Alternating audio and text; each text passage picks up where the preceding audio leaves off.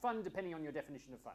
I would call it something like the Google Answers game, but it goes under many names. I found out this week, actually, when I was doing this, that there's actually a formal version of it. There's a website you can go to called Google Feud, which is kind of like Family Feud, if you remember Bert and the Family Feud. Oh, there's probably a younger Bert these days, because anyway. You type a few words into Google and you find out what the popular answers to the end of that sentence are. So, for instance, if you type in, is South Australia into Google, you get some moderately baffling responses. Is South Australia still in a state of emergency? I can understand why you'd ask that. Is South Australia the driest state? You remember the ads, right? Yeah. Is South Australia Eastern Standard Time? That doesn't even make sense grammatically. And of course it's not. Is South Australia a state or a territory? That's just rude. Is South Australia bigger than New South Wales? You betcha. How do you get monkeypox? It sounds funny, doesn't it? Because it's got monkey and pox in it, but it's actually not that funny. How do you solve a Rubik's Cube? How do you play Wordle?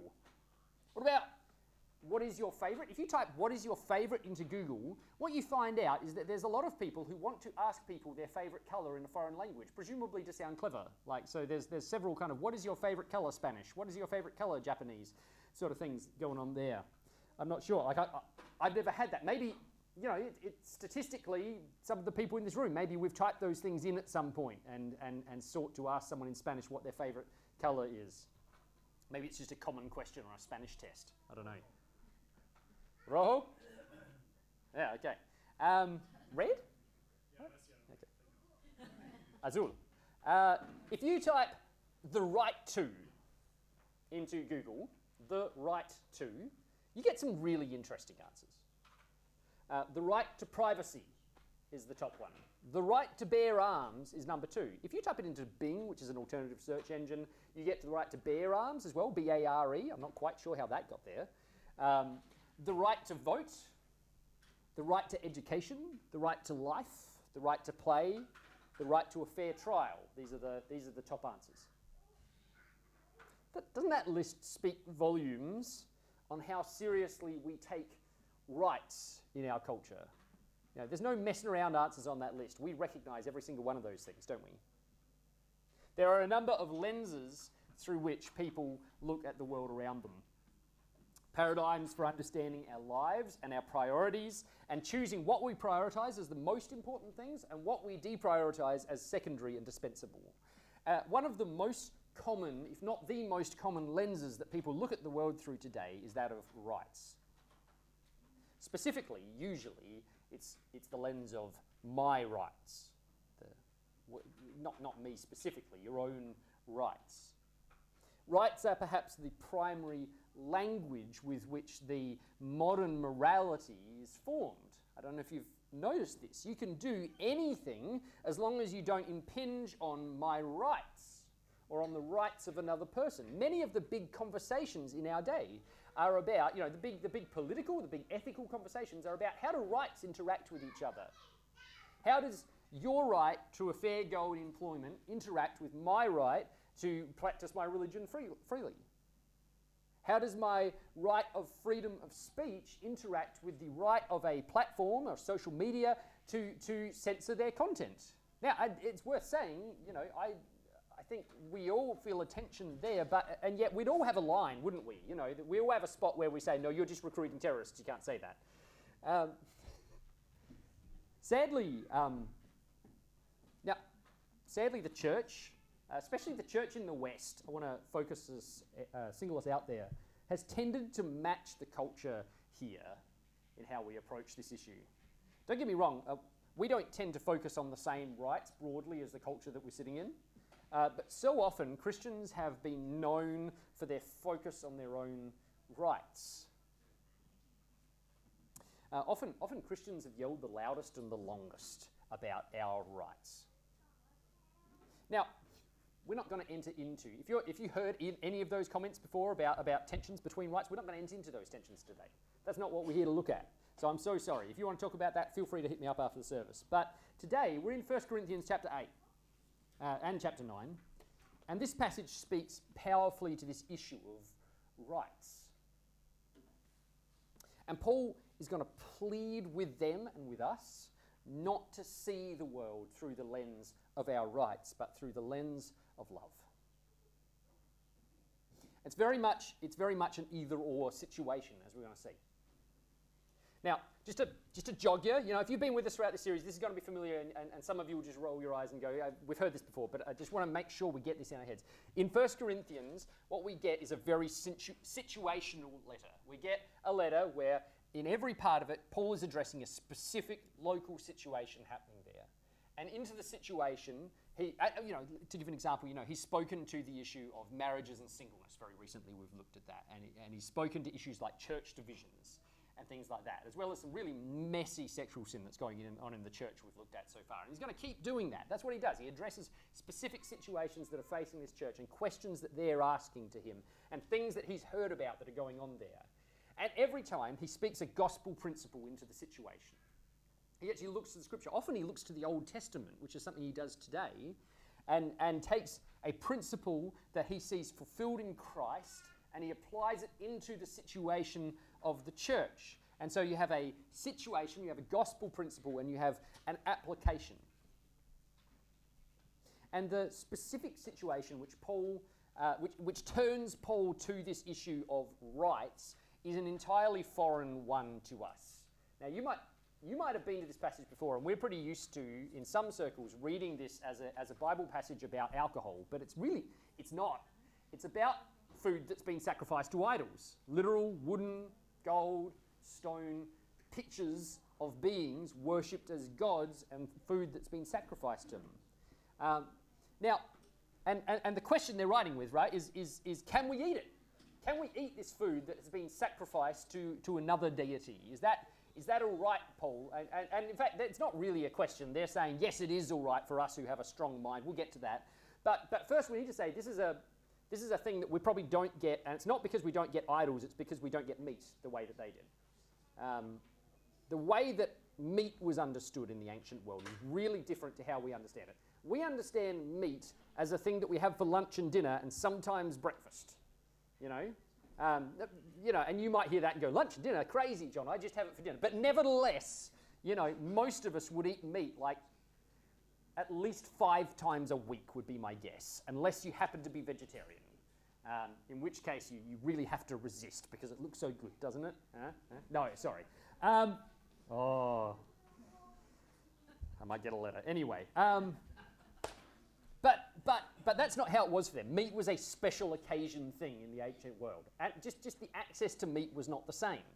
And so when you ate meat, that was a celebratory thing. And so it was not as common as it is for us, but it was still common enough that it was a serious issue for these guys of this question, because the only access to meat that they would have had regularly would have been this meat that has been sacrificed to idols. This is something that we don't see today, but back then, the religion of the Roman Empire and the commerce of the Roman Empire were intertwined.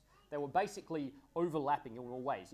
If you were a part of a guild, such as the Butcher's Guild, you would have sacrificed to idols within that guild when you were preparing your meat. All meat, basically, in the marketplace was sacrificed meat. So Paul's not speaking about going into a temple and eating meat in a temple whilst it's being sacrificed to an idol here. What he's talking about is this occasion of being able to go and buy meat, and the question of, well, can they ever buy meat again? Because all of the meat has been sacrificed to idols, right? Or at least enough of it that you could never know that what you're buying hadn't been. And, they're saying, well, Paul, we know that there's only one God, or at least the strong among us know that, those who've got a good ticker up here, and so we can eat food offered to idols, right? Because there's only one God, right, Paul? You see the logic now, right? And Paul's response is that the gospel principle here is two-part. And he's kind of going to say yes and kind of going to say no. First, in verses 2 to 3, he says, if anyone imagines that he knows something, as if you feel like you have this knowledge that allows you to have this right, he does not yet know as he ought to know. Now notice, he doesn't say he's wrong. he says, you're not knowing it right. There's a difference. The way that they know this is wrong. The approach they have is wrong. And he says, but if anyone loves God, he is known by God. Their focus, he's saying, is in the wrong place. They're focused so heavily on their knowledge of their rights, of what they can do. But Paul points to a better way. It's not about the greatness of what you know. It is about the greatness of the one who knows you. The outworking of our love for God and our joy that he knows us, they are to be the focus, not our rights. And then the second part of the gospel principle comes in verse 6, where he's still responding to their kind of initial statements here. And he agrees. He says, yes, there's only one God. But see the true implications of that, Corinthians, and modern day Christians as well. Paul says, and this is where he's actually referencing the Shema, which is this foundational moment in the Old Testament, this statement of who God is in Deuteronomy chapter 6, where the Lord our God, the Lord is one. It's the basis of monotheism in our religion. And Paul says, there is one God, the Father, from whom are all things and for whom we exist. And he works Jesus into it, and he says, and the one Lord, Jesus Christ, through whom are all things and through whom we exist. That's really fascinating, isn't it? That's really important. On the one hand, he's agreeing with them, right? He's saying, yes, there is only one God. So, in a sense, yes, it doesn't matter what you eat, because if it's been sacrificed to a piece of wood, it's just a piece of wood. It's not a God. But he's also putting a reminder in there, isn't he? Because he could have just said, yes, there's one God, if he just wanted to say that. I want us to pay particular attention to those last words at the end of that verse there. We have to ask, what are the implications of this? In light of what he said about God knowing me, what are the implications of the fact that Paul says that Jesus is the one through whom we exist? Now, that's not just trying to say that Jesus is the creator. We know that because he's just said that Jesus is the creator like 4 words earlier. Jesus is the creator. But it's reminding us that through Jesus we are who we are, if we've believed in him. Through Jesus we're a new creation. Through Jesus we are sons and daughters of God. We have our existence as his people in him because of him. In reminding us of that God knows us lovingly, and in reminding us that our existence as God's children is through Jesus, Paul is pointing us, intentionally prodding the Corinthians and us to look to Jesus in this situation. Do you remember the start of this letter, right? Where he says, what's the power of God for us who believe? It's the word of the cross. And he's going, come on, look back, guys. Look to the cross.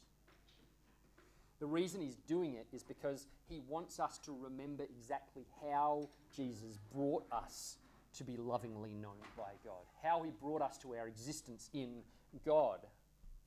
Through the cross.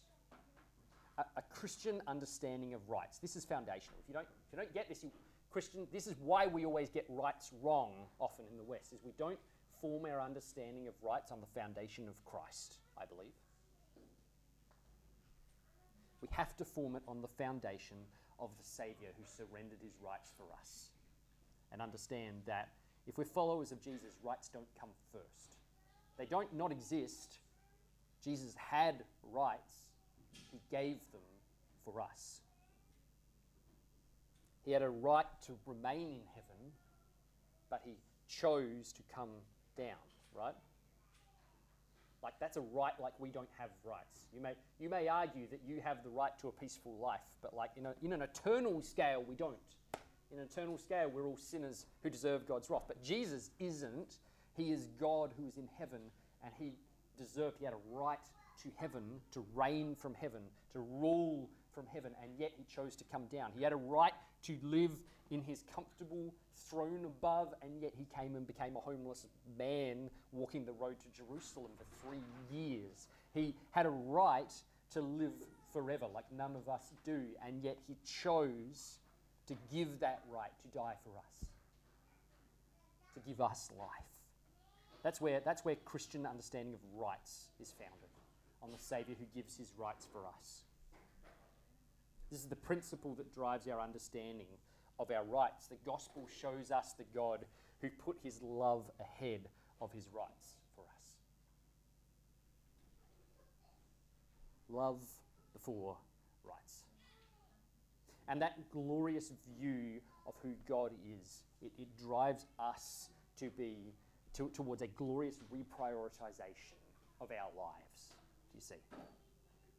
Because he put his love ahead of his rights, we put love ahead of our rights. Paul's going to apply this in two ways here. I know we've done 6 verses in the first little bit, but we're going to speed up now. He's going to apply it within the church, and he's going to apply it without the church, like outside of the church. For the remainder of chapter 8, he's going to talk to us about the love over rights within the body of Christ. And it's a really serious thing what he says. Paul calls us to sacrifice our rights in love for one another, especially to protect the conscience of one another. In the rest of chapter 8, he's speaking primarily to this issue of food sacrificed to idols, and yet we can draw this into any question of rights because he does. He applies it generally. It's really serious what he says. In fact, although he says exercising your rights is not a sin, he says that it is a sin insofar as it harms the one who Christ died for. Do you see that harking again to the death of Christ as the foundation of how we act towards one another? The love that is in Christ, not our rights over one another that inform how we treat each other. Don Carson, if you don't know him, he's good. He's worth your time.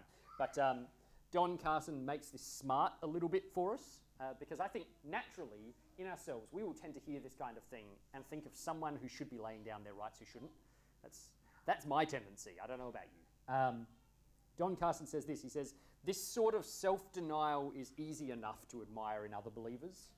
One can formulate all sorts of interesting theological lessons derived from Paul's treatment of what to do about meat that has been offered to idols, but the power of this position of principle becomes obvious only when we are called upon to abandon our rights. Here's another way of saying that. This is easy when it calls someone else to lay down their rights. But the harder question is, where does this call you? Where does this call me to lay down my rights within the body of Christ for the love of my brothers and sisters? There's countless ways you could apply that. I'm not going to do all of them because A, they're countless, but B, because we've got some limit of time here, but take a few examples to get your brain ticking, right? You might have a right to express yourself and to say what you want to say, to express an opinion. But is it loving to say those words the way that you say them to people? Is it edifying? Does it build up? Does it draw people towards Christ or push them away from? Do you drag fellow believers into bitterness when you speak? You know, our speech, so often, we think we have a right to say whatever we want, and we actually underestimate ourselves when we do it. We think, well, it doesn't matter what I say anyway. I'm just a small person. Like my words aren't going to affect them, and so I can say whatever I want.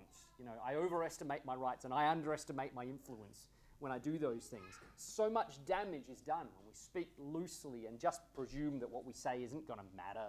It's not going to have a little butterfly effect that fans out and affects everyone else. You have a right to speak. I don't want us to be a church that doesn't talk. I want us to be a church that speaks in a way that is informed by the love of Christ towards each other. Be careful how you lead your brother and sister in the words that you say. All of us lead other people. You don't have to be going, hey, I'm going to lead this person now to lead someone. All you need to do is talk to them. Here's one. This probably relates. You might have a right not to sing to a song because you don't like the type of music. I've run into that in churches my entire life, funnily enough. Churches that sing 17th century like songs that had to be translated out of French or German, and churches that sing like 2022 songs that are so cutting edge that they want to put a synth in it, you know? And you know, people who will go, you know what, I don't have to sing to that. That doesn't, I don't feel like that's worshipful. And like, you're expressing a right there. But here's the question, does that right build your brother or sister up to worship God more? Or do you tempt the one next to you of a weaker conscience to be dragged down by your lack of worship? You have a right to hang around with the people that you find easiest and most fun. The ones who just are comfortable. But in exercising that right, do you make it so that the hard person, the difficult person in the church is eventually just going to disappear? Because the people who are meant to be the love, the expression of the love of Christ towards them, don't want them in their house, don't want them at their table. This is a serious question. Where are our rights in the church, and how can we lay them down for each other in love? And then, in chapter 9, Paul extends his thinking here. All this, this is where he does actually start to apply this really generally to a whole bunch of different areas of rights. But broadly, what he gets at here is that we are to put love over rights, not just for one another, but for the sake of the lost. For the sake of those who don't know Jesus. And the way that Paul does this is he makes himself an example. We might even look at Paul and be like, it feels like you're being a bit proud here, Paul. But like he's not. He's just holding up. You know what? This is what's happened in my life. And look at the fruit of it. Isn't this what you want to live like? He's a guy who looks to Jesus and sees the glory of Jesus and is therefore affected by that to be like Jesus in the way he treats his own rights. I'm not going to read this whole list of how Paul sacrifices his rights because it's long and we can't go into it all. But, he talks about these things that he has a legitimate right to. Things like the right to a wife. Paul's allowed to get married, he says. Other apostles got married, but he chooses not to. The right to be paid. And he establishes that in Scripture and says, the Old Testament tells us that I have a right to be paid by you, but he chooses a different priority over that. And the priorities that he keeps coming back to again and again and again and again, we get down in verse 19. He says, "For though I am free from all, I have made myself a servant to all, that I might win more of them."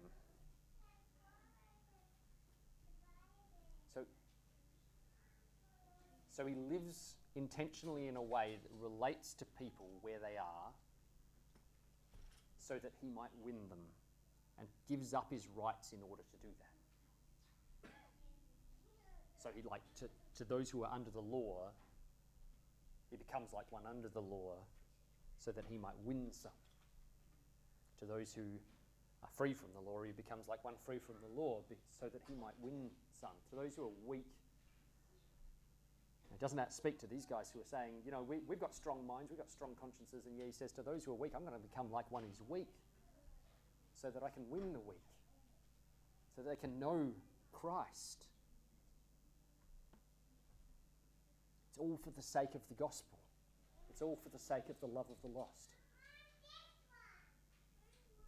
He gives up his rights, gives up his comforts, gives up his freedoms to meet people where they are.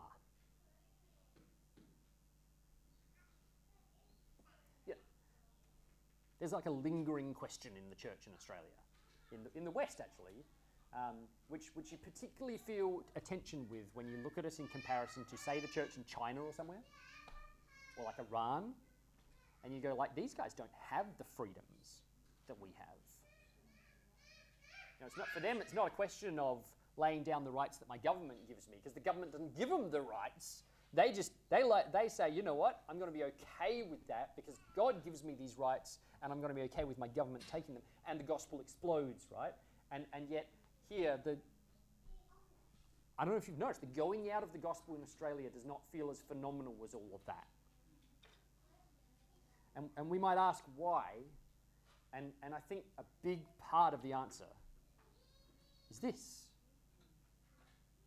Western church, we're very focused on our rights.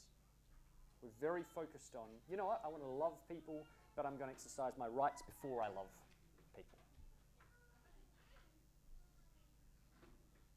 And here's the thing: we might look at Paul, right, and we might think, you know what? He's talking about like giving up his rights, becoming a servant for the sake of winning some, and we might hear that, and we might have a tendency to kind of make it symbolic or to make it metaphorical. You know, go, oh sure, perhaps he gave, you know, perhaps I'm called to give up some things. You know, perhaps he gave up some things like a tithe. He gave up a tithe every week. That's how I'm called to give up my rights. He's not talking about all of my time and all of my resources. Surely he's not calling me to be willing to sacrifice all of my rights. You know, surely he can't call someone like me to be willing to go to prison, to be willing to suffer for the sake of the gospel in that way.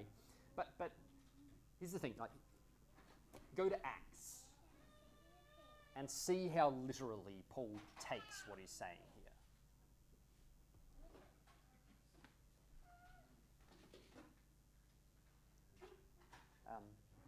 I don't know how you're understanding the book of Acts is. You know, the book of Acts is the going out of the gospel after Jesus' ascension, right?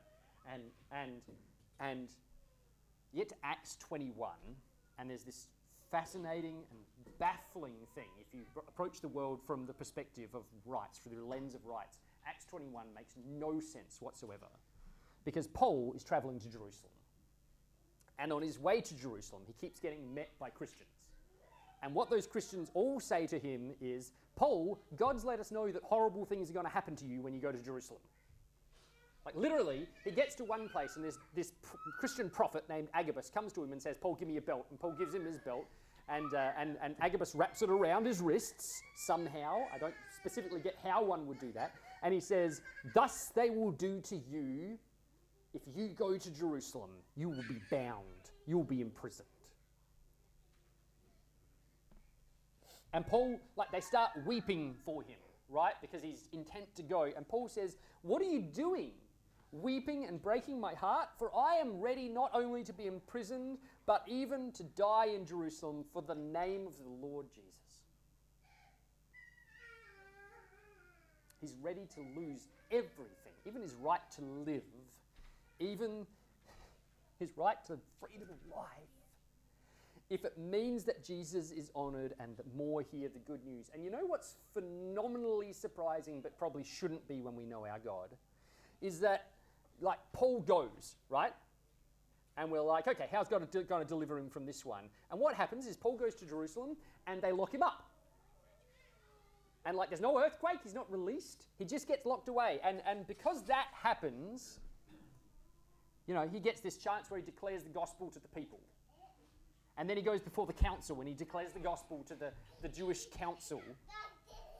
And then he's sent to the Roman tribune in Jerusalem, and he declares the gospel to the Roman tribune in Jerusalem. And the Roman tribune in Jerusalem sends him to another local ruler, Governor Felix, and he declares the gospel to the Governor Felix. And Felix is like, well, we better get King Agrippa in here, who's like a local king underneath Caesar. And as they get Agrippa in there, and he declares the gospel to Agrippa. And then he appeals to Caesar, right? And Agrippa goes, could have been free if he hadn't appealed to Caesar. This guy hasn't done anything wrong.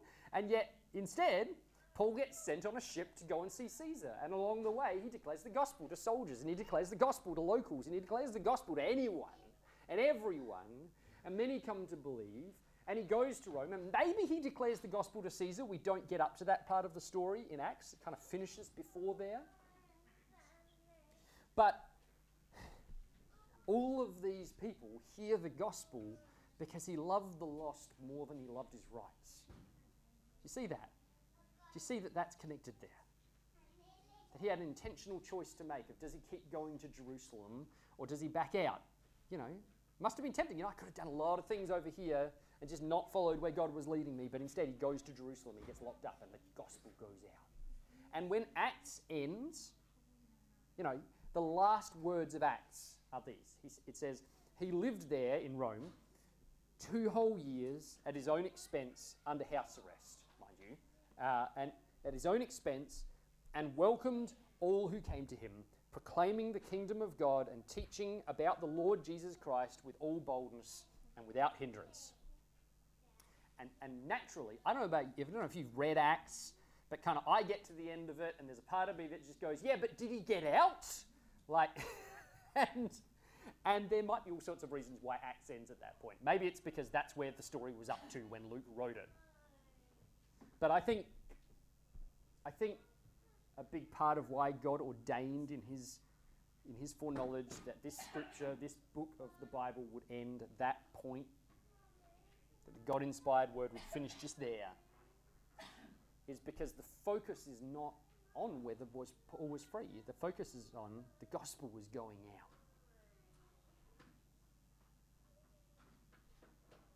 It demonstrates really powerfully what we see here in 1 Corinthians, doesn't it? What we see in so many other places in the New Testament. What we see painted across church history as a whole.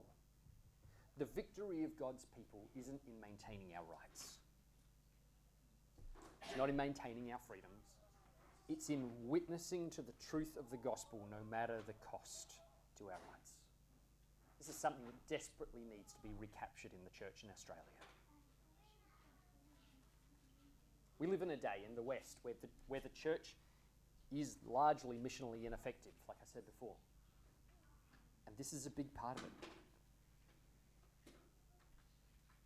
The Western church, the South Australian church, dare I say it, our church. We tend to love our rights. I love you guys, every single one of you. And I'm not saying this to try and put a fire under your seat and make you uncomfortable. I'm saying this because I want to call you in and I want us to follow Jesus faithfully so that one day we show ourselves worthy of the true treasure that is to come. We want to follow the one who gave up his rights for us. Are we so afraid to lose a person's good opinion of us that we find that to be a sufficient reason not to talk to them about Jesus? Are we so afraid of the consequences, of losing our freedoms? You know, I feel that in our culture, right? That nervousness that if I speak out, you know, maybe the rules will get tighter on me. If we are a more missional people, maybe the rules against evangelism will get stronger, right? And we're so afraid that we decide, you know, maybe it's better that we just keep quiet and just take those very, very infrequent opportunities where there's just a complete opening, you know, where there's no risk. So often when we think of a gospel opening, we think of a place without any risk. When the Bible thinks of a gospel opening, it thinks of a place with risk, but so much more benefit.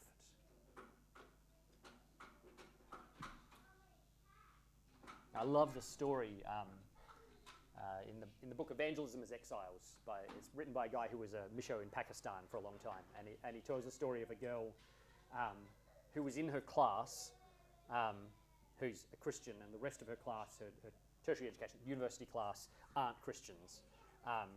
And this is a country where you can be locked up for being evangelistic towards Muslims, right? And her lecturer goes, like, I'm going to misquote him here because I didn't actually write this down, but her lecturer goes something along the lines of, Christians believe in 3 gods. Aren't they crazy? And she's like, my chance! And she's like, that's actually not what Christians believe. Christians believe in one God, in 3 persons, a God of love. They believe in God the Father, who is the same God as God the Son and God the Spirit, and that God the Father sends his Son into the world to save the lost. Would we see that as an opportunity?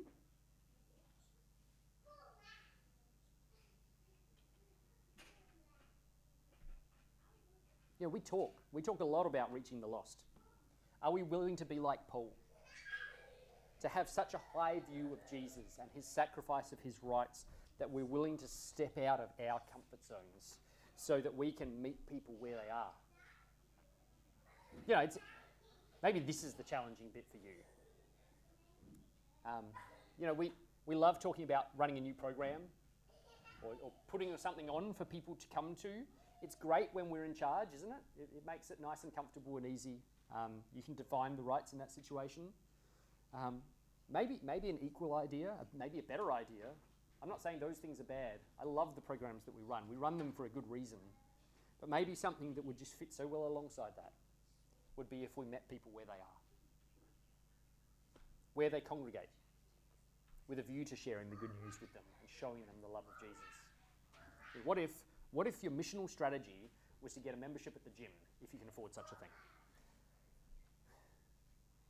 and just to get to know the gym crowd and to show them the love of Christ and speak Jesus to them when the chances come? What if your missional strategy, someone will get upset with me for saying this, but what if your missional strategy was to go to the pub and to get to know those guys who sit at the front bar and to deal with the awkwardness that you're the guy or gal who sits at the front bar and drinks one drink over like a 3-hour period for the sake of the fact that you're going to get to know someone who's trying to drown their problems in alcohol?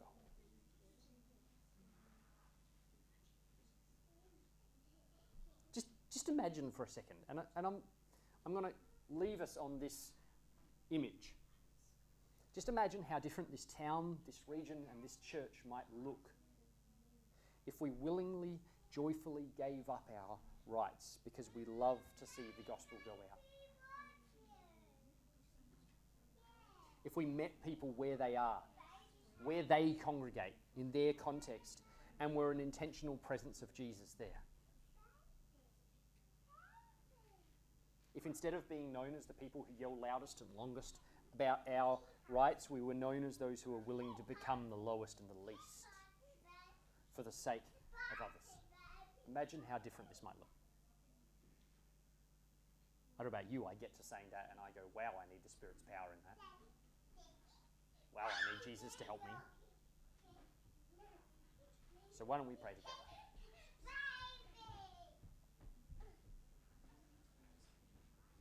Jesus, Lord, first, foremost, and always, we just want to come to you in thankfulness. You gave your rights for us. You gave up what you deserved to give us what we didn't deserve. Life, peace with God. Lord, lead us to be a Christ-like people. Lead us to be a cross-shaped people who are willing to give up what we have, to carry our cross like you called us to give up our rights for the sake of those who need to know you and for the sake of one another. Help us to follow like Paul, to know that we have rights and to surrender them with joy, knowing that what you're going to do through us is so much more than what we might lose. Knowing that what we've gained in you is so much more. Knowing that we might lose the whole world, but we've gained our soul. We haven't won you over to us, Lord. You have won us over to you by Christ. Lead us to live a life that reflects that truth. I pray it in Jesus' name. Amen.